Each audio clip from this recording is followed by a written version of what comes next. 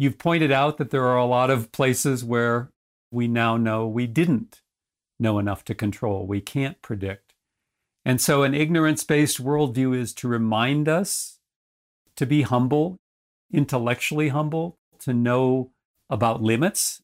Is that the core of the ignorance-based worldview? Why is it that we call humility a virtue?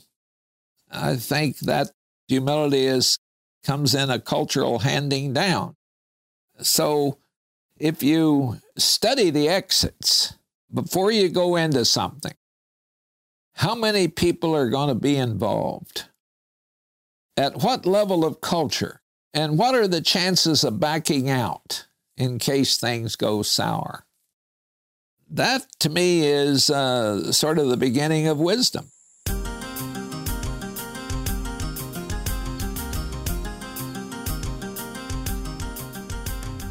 Welcome to Podcast from the Prairie with Wes Jackson. This is a show for the curious and the concerned, folks who like to ponder big questions and aren't afraid to face big problems. Wes Jackson co-founded the Land Institute in Salina, Kansas, an internationally renowned research and education center. He won a MacArthur Foundation Genius Grant and the Right Livelihood Award, often referred to as the Alternative Nobel Prize. He's a geneticist working to change not only the way we farm and feed ourselves, but also the way we think about how the world around us really works and where we fit in it. Retired Professor Robert Jensen talks with Wes about his creaturely worldview and how to understand the past while imagining the future. Robert always prompts Wes to do what he does best: share distinctive and engaging stories about everything from his childhood to his quest to revolutionize agriculture. This is Episode 3, Mad About Science. Here's Robert Jensen. I'm Robert Jensen, your guide into the restless and relentless mind of Wes Jackson. Wes, good morning. Good morning. Let's start out with the cultural debate that's going on about science in 2020. You'll hear people say, well, he doesn't believe in science, or she's for science. That assumes science is one obvious thing that everybody understands in the same way. So let's start with what the term means. What is science to you? It's a way of knowing, how the world is. Some would say how the world works. And also, science has as a primary contention that verifiability has to run ahead of almost everything else. That means that if somebody does an experiment and they say they have results, then it's fair to ask, so how did you get those results? What were your materials and methods? Starting with the Royal Society back in 1660 to 63, they had in Latin, take no one's word.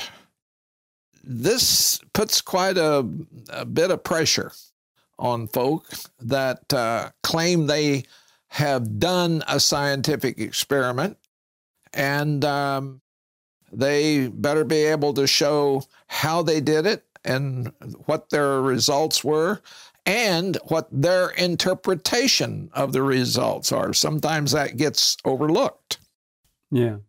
So science goes on in laboratories, science goes on in classrooms, but science is really an approach to the world. And in our everyday life, we could be more or less scientific, depending on how much we're, really trying to get to the bottom of things, understand the way things really work, and explain it to people in ways that can be challenged. Okay.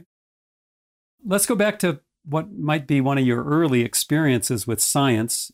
You've talked about how on the farm you grew up outside of Topeka back in the 30s and 40s. There were agricultural scientists from K-State, Kansas State, who came to offer advice and collect data at times.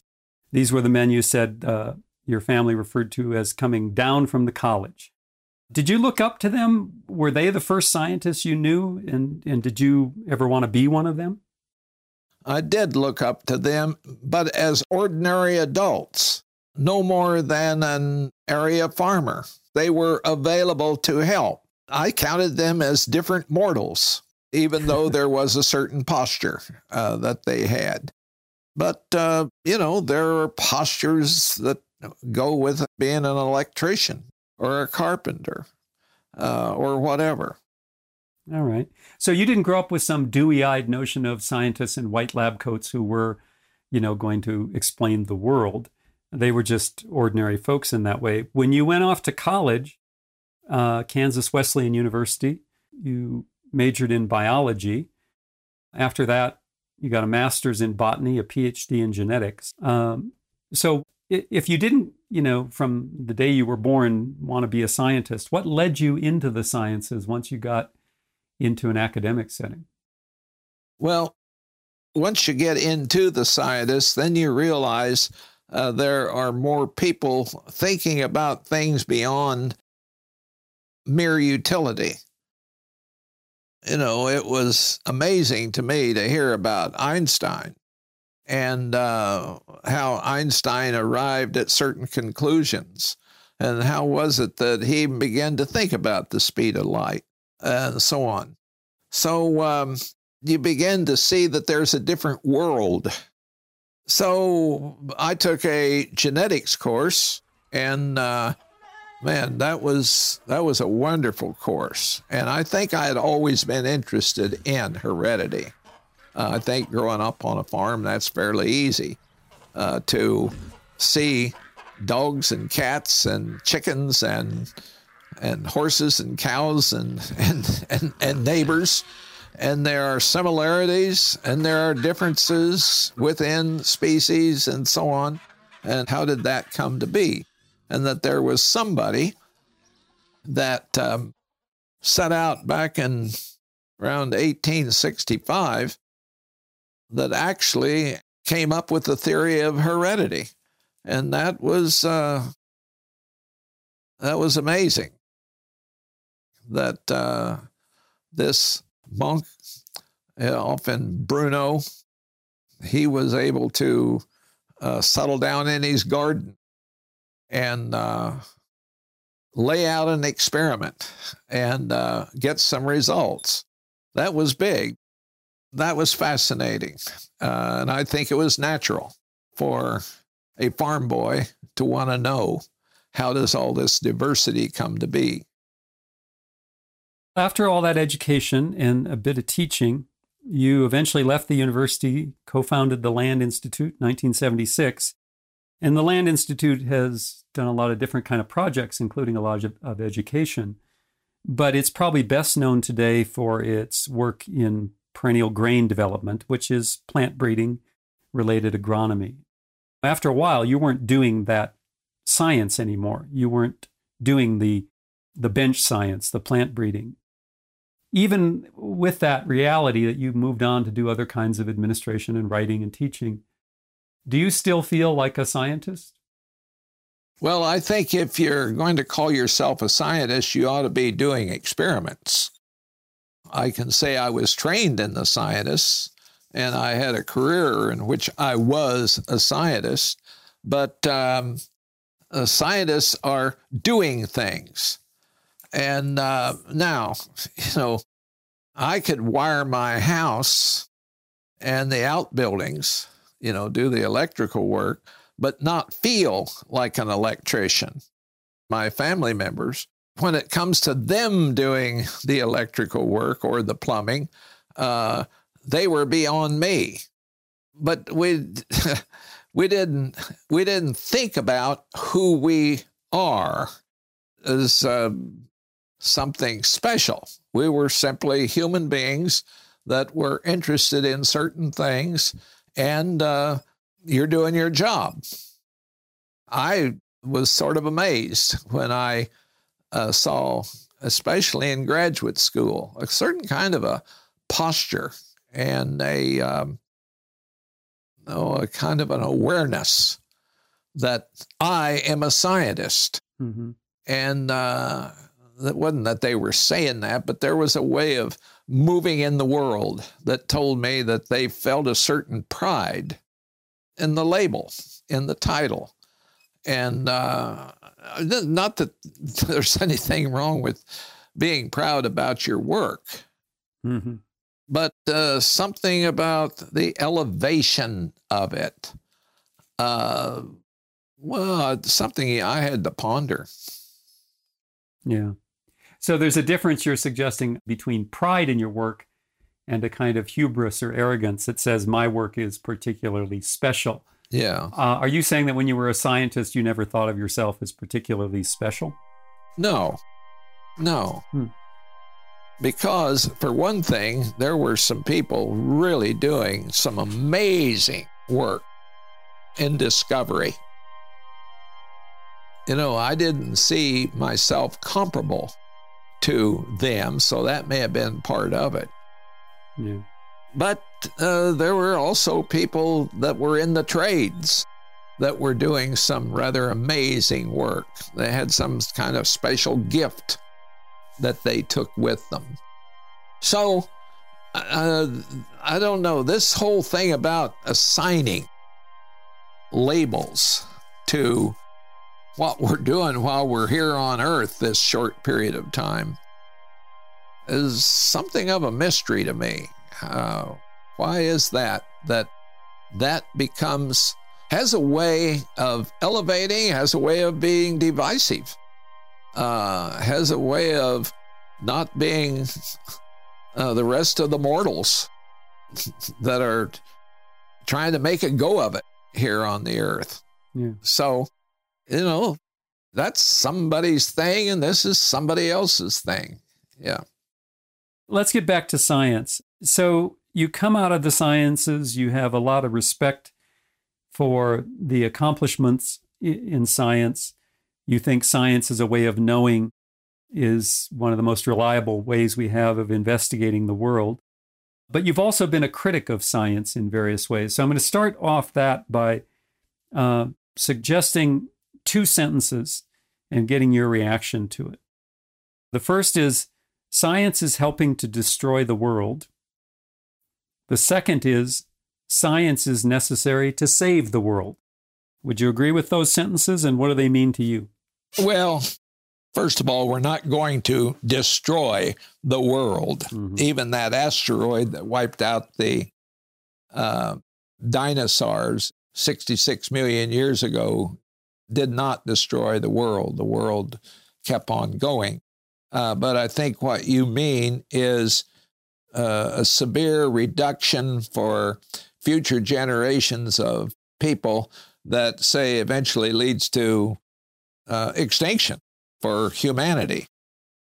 Too many chemicals put into our body that our tissues have no evolutionary experience with. That's going to make life less good for us.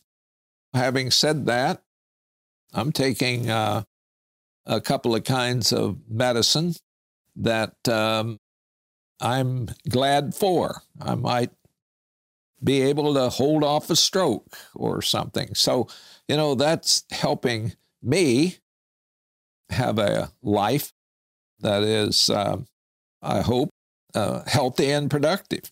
So I'm glad for that science, but I also see that we have a lot of, how do I want to put it? We have a lot of faith in technology. I think there's a kind of technological fundamentalism that's at work in the world. Just look at the ads that are on TV. I see more stuff that I can't imagine why people feel the need for all that stuff that's supposed to make us, I don't know, healthy, wealthy, and wise. So I'm glad for the world that has made it possible for me to live at least 20 years beyond what I might have lived with prostate cancer. So I'm still here, and I might not have been.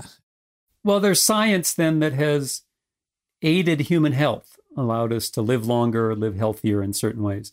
But we live in a world, in which we are bathed in chemicals that are the product of, basically the last century, the industrial chemical world.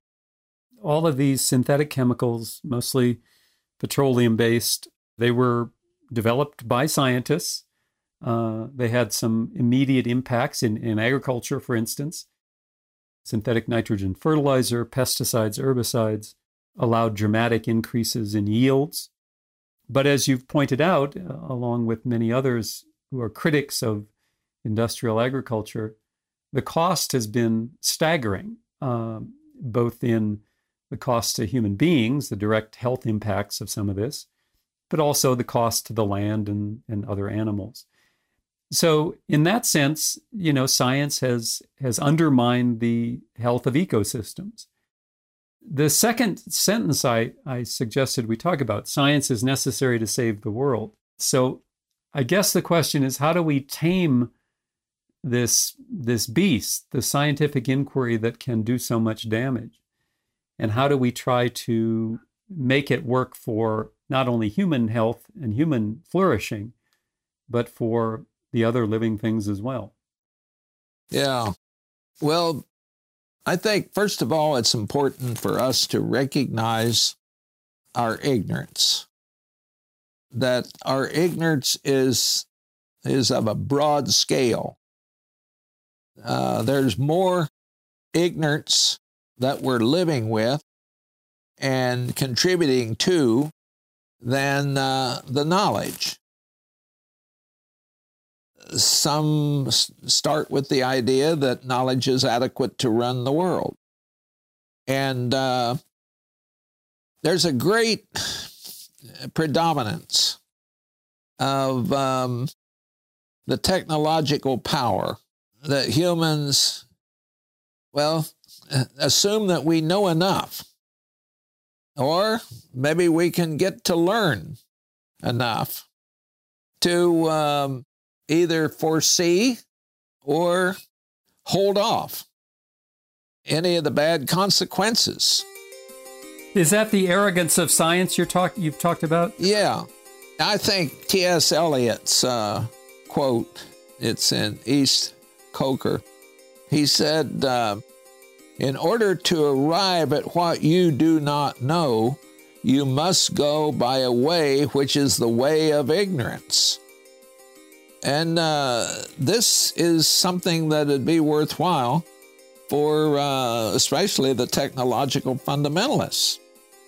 Now, we know that a lot of ignorance is self-induced.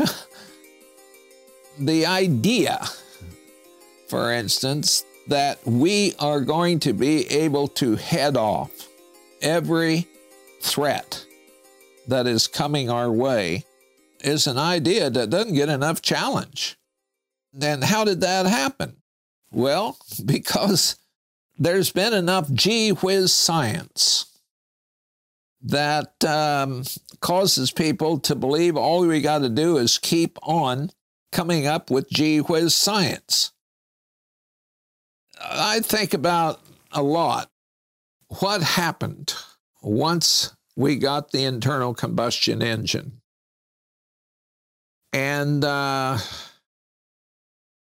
course, the engine gives us speed. It gives us a kind of power, but it also is carrying us very fast toward a problem we not be able to solve, and that is global warming. I mean, what will have been the gain after another half century or century from that great invention of internal combustion? But will there be people, say in a century, that'll be saying, you know where the mistake was that has us in this pickle? I think somehow or another we just refuse to be really critical. For there's an old saying, nothing fails like success, because you tend not to learn much from it. And I think there's a lot of truth into that statement. let's go back and talk a bit more about ignorance, because when you argue for an ignorance-based worldview, you're obviously not celebrating stupidity. You're not saying let's strive to be stupid. So you hosted a conference some number of years ago to develop the idea of an ignorance-based worldview. Why don't you explain for people listening what you mean by that term? What is an ignorance-based worldview? Well, just to tell you what I think the a value of it would be, it'll force us to remember things, hope for second chances, keep the scale small, study the exits. But let me get into the history of how we happened upon putting together that conference entitled Toward an Ignorance-Based Worldview. We had an assembly of, 25 or 30 people, and eventually a volume came out called The Virtues of Ignorance. But to tell you how I got started on that, Hans Jenny, the great soil scientist, is dead now, UC Berkeley, he wrote a book called The Soil Resource, and Wendell got a copy of it, and he wrote me, Wendell Berry, and he quoted what Hans Jenny said. He said, "The rain message enters the forest canopy, and through crown drip, leaf drip, stem flow, the rain message is transmitted downward to the forest floor, where it leaves as it entered at random." And Wendell then said, "Is Professor Jenny's use of the word random a verifiable observation or a limit of perception?" I suspect that the honest answer is it's a limit of perception. And then he went on to say, to use the language of science to appropriate the unknown is to do what the Greeks warned us against. It's a form of hubris. And what I think we have to acknowledge is that when you set out to have a system analysis with some kind of a giant algorithm, you are really engaging in reductive science. Now, I'll give a little example here. Before the example, there is a thing called emergence. And here's the example. You can take two gases, hydrogen and oxygen, and they come together, put them together, and you get wetness. The emergence is wetness. Now, systems theory, it has to know whether wetness is a product of hydrogen and oxygen, but when it enters it into its calculation, it's based on knowing already. Most, I think, close enough to nearly all of where we bring two things together or three things together, and we get some emergent property like wetness, most of that is not predictable. You see, ignorance is just all over the place. And so how many times have we presumed that we're going to know what we're going to do tomorrow and come to the end of tomorrow and be surprised at how we didn't come very close to doing what we intended to do? It's just right there all the time.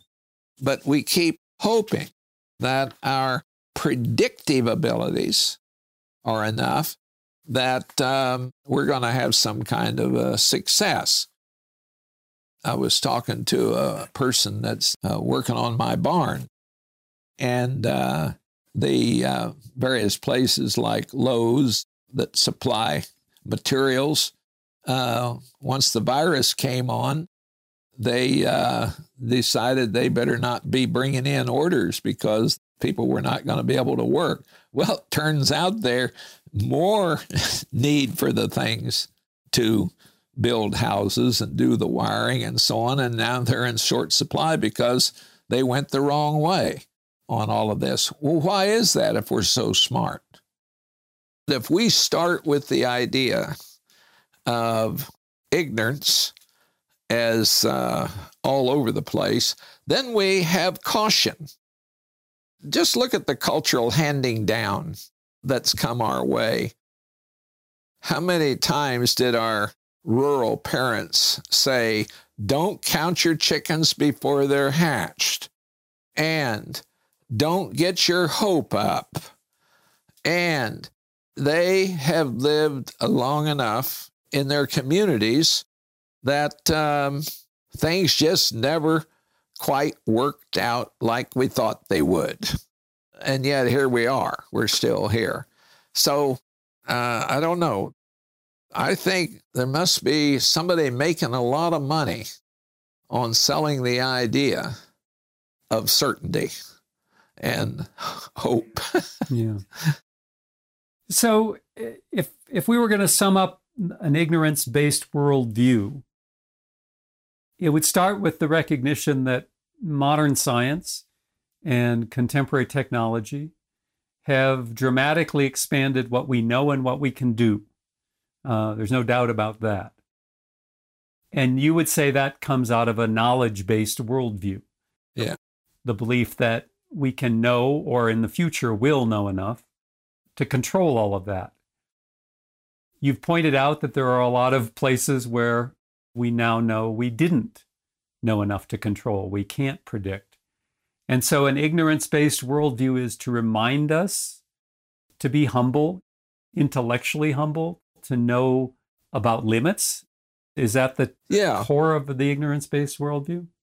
Yeah. Why is it that we call humility a virtue? I think that humility comes in a cultural handing down. So if you study the exits before you go into something, how many people are going to be involved? At what level of culture? And what are the chances of backing out in case things go sour? That, to me, is sort of the beginning of wisdom. It doesn't mean that you don't do, but we got too much language that has to do with being dead certain. We have ways of saying, be positive. And I suppose what they mean is hope for a miracle.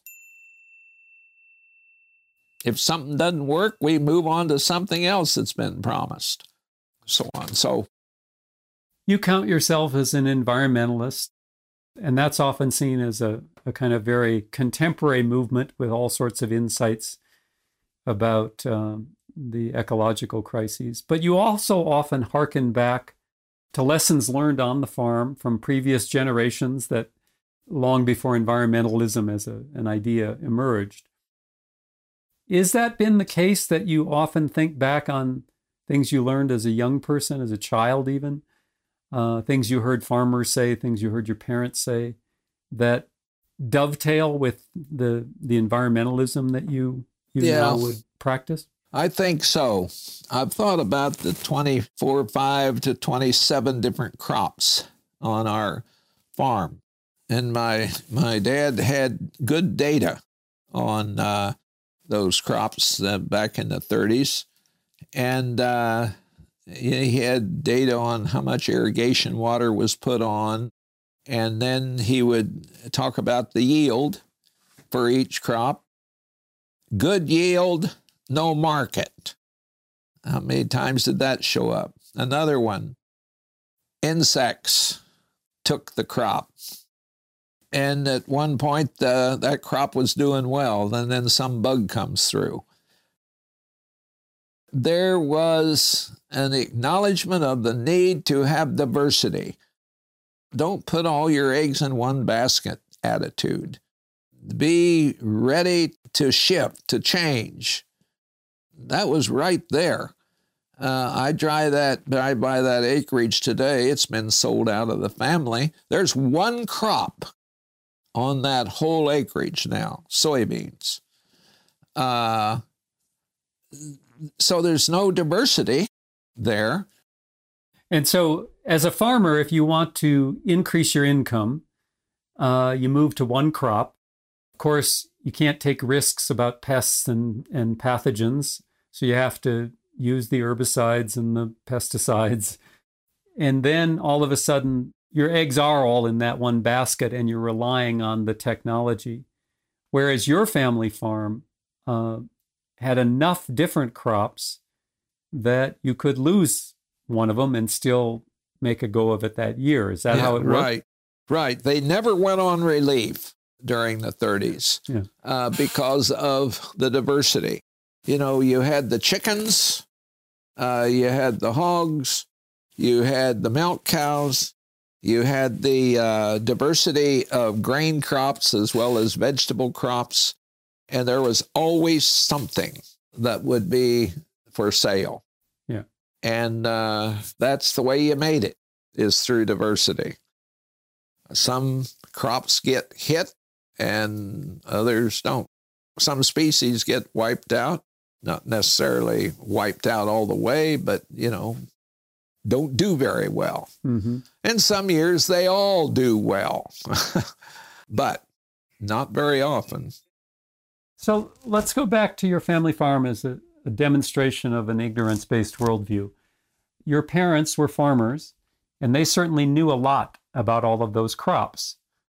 You know, you couldn't plant and care for and harvest that many crops if you didn't know quite a bit. So they had knowledge. But what I'm hearing you say is that they also knew the limits of that knowledge. And that one problem with contemporary farming is we certainly know a lot more. You know, every decade brings more information from the scientists. We know a lot more, but we don't use that knowledge effectively. Is it fair to say that we trust knowledge too much, and we should be a little more skeptical of what knowledge can really bring us?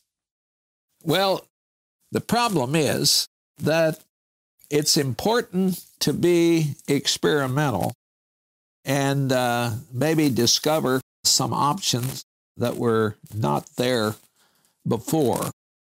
We had up to 15 acres of strawberries. And we sold a lot of strawberry roots, as well as people would come out from Topeka and pick the strawberries. But my mother read somewhere about using geese to do the weeding of the strawberries. So they got geese, and it didn't work out very well. If you look at the shape of a goose's foot, and you think about after you had irrigated and what kind of plopping is going to happen as it's drying out, it didn't take us long to get out of geese. I don't know where she learned, maybe a farm journal or something. So we tried geese, and that didn't work as a very good way to weed. You're back there with a hoe anyway. And then another time, remember, we had turkeys, and the turkeys roosted on a kind of a windbreak, and they were very good at getting grasshoppers, and we thought that would help. Well, we lived along Highway 24 and 40, and there were grasshoppers on the other side of the road. And so turkeys didn't pay too much attention to the fact that this was an inner highway. And so they'd cross the road, and then you'd hear the screech and a clump, and there'd be dead turkeys out on the highway. Well, you know, there's nothing wrong with eating roadkills, but it didn't take long to get rid of turkeys. So you're always doing something in an experimental sort of way. And I guess most new things that you would read about, they didn't work out. Yeah. They worked out somewhere, maybe on a farm in Ohio or Illinois or Oregon or whatever, but they didn't work out in rural Topeka for us. But that experimentation, of course, you try it. And that's one of the things you notice about, I think, farmers of that time. They were trying lots of things and so on. Now, one of the sadnesses for me is that all of that diversity that used to be along that highway from Manhattan, Kansas to Kansas City, you know, there were a lot of truck farms that were feeding people in the towns and the cities as well as on the farms. And now that's mostly gone. And this is where that diversity, this is why I say that highly dense carbon destroys culture and destroys information. And culture is information rich. The highly dense carbon has a way of driving out the diversity. So you're saying that in the application of that in farming would be that petrochemicals, the ease of using fossil fuels in machinery, all of that, that highly dense carbon, all that energy, made it possible to plant and harvest a row of soybeans, and row after row of soybeans. Yeah. And the information, the cultural information about a diverse farm got driven out. Is that how you see, yeah, farming after World War II? Yeah. Energy driving out that knowledge? Yeah. In other words, if we say that highly dense carbon has the ability to make war on information, the biological information, the species diversity within a crop, and the cultural information. It's been my observation that when you get a lot of highly dense carbon coming into the system, it looks to me like that there is something of a decline in culture, of know-how. And you also want to reduce the diversity within your crop so that every corn plant looks the same. There's kind of a saying, diversity is not your friend, but you've got to have it. We don't want things maturing at a different time. We want them all to be harvested at once and sold on the market at once, and then go to Florida or somewhere. Yeah. That's the thing about the diverse farm. It has a way of keeping you there. Yeah. And especially if you got milk cows, yeah, they'll keep you there. So the energy comes in, it makes a larger scale of farming possible. At least in the short term, maybe it improves the economics. But you're destroying information, it looks like you're saying, in the sense of genetic information in the crops. You have fewer crops, and they are more homogeneous so that you can use the pesticides and the herbicides. Yeah. And at the same time, you're losing cultural information. People are not doing as diverse a range of activities. That's all a product of science in some sense. So I want to get back to this problem. Modern science and the application of it through engineering and technology has created the potential for that scale. It's created the chemicals that make that kind of farming possible. And you're pointing to the really disastrous consequences it's had for both landscapes and people in rural America. Okay, if that's all a product of science, why are you still a scientist? Why not turn your back on science and say science is the problem? Yeah. If science creates all this havoc. Yeah. In other words, do we still need science? And if so, why? Well, if you talk to our scientists here at the land, and not just here, but at Kansas State and Iowa State and so on, they all recognize the importance of diversity, and they all are really keen on what's been added in genetics, partly because of our computational power and so on. And perhaps I've simplified the accusation about what happens with the highly dense carbon, because it's also allowing them to, for instance, a better knowledge of the genome, what that is doing in terms of adding a certain amount of information. So you don't want to see that go out the window. So, see, this is where things are true and things are false.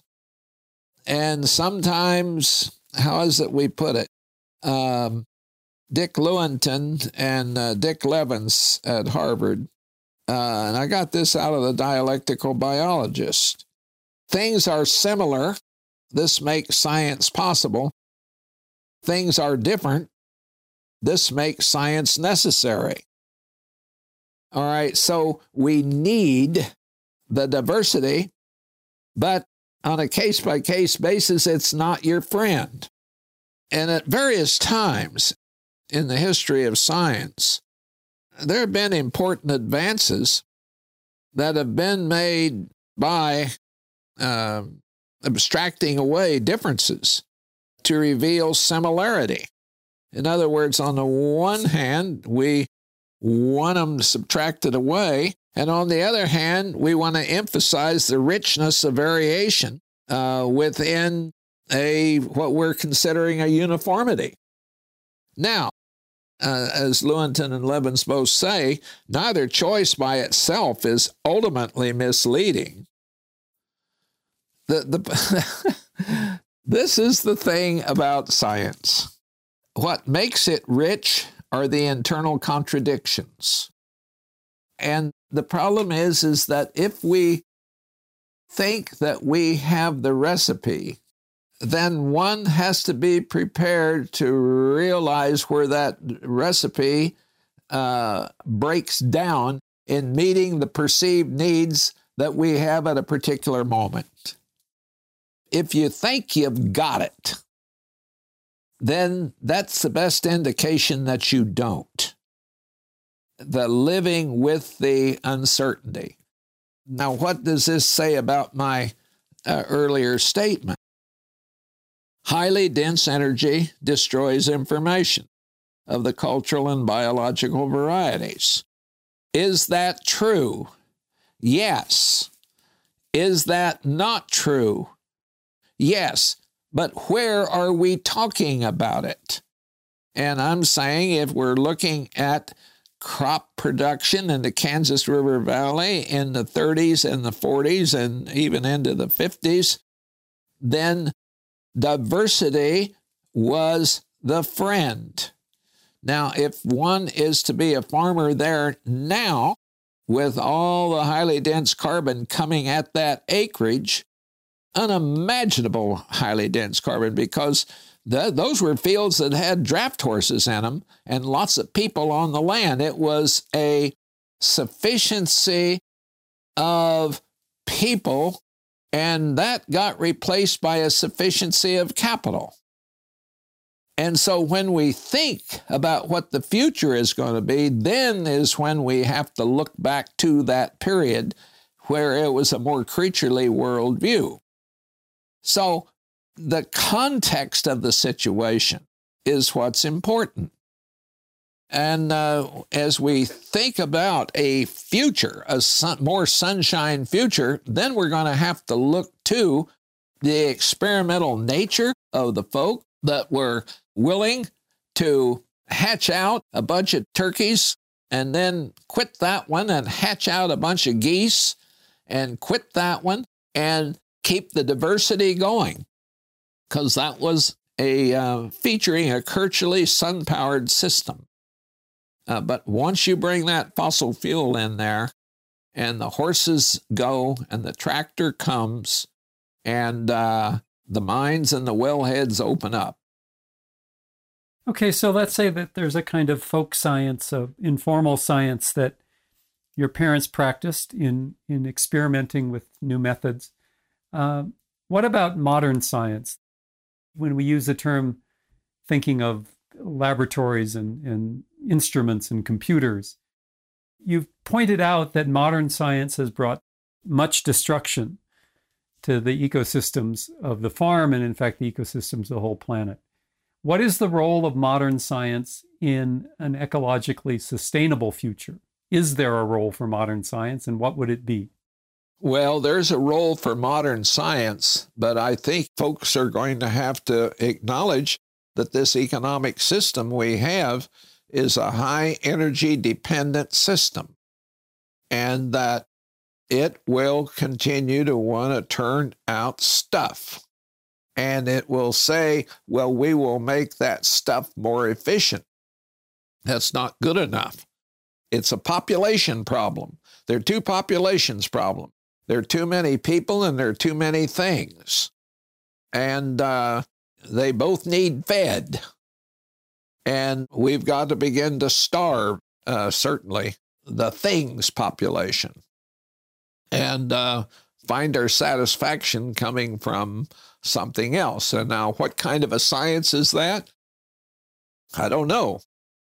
To what extent will physics and chemistry and biology contribute to that versus to what extent will it be some of the other sciences? I don't know just how that'll be, but that's certainly where I think we need to be headed.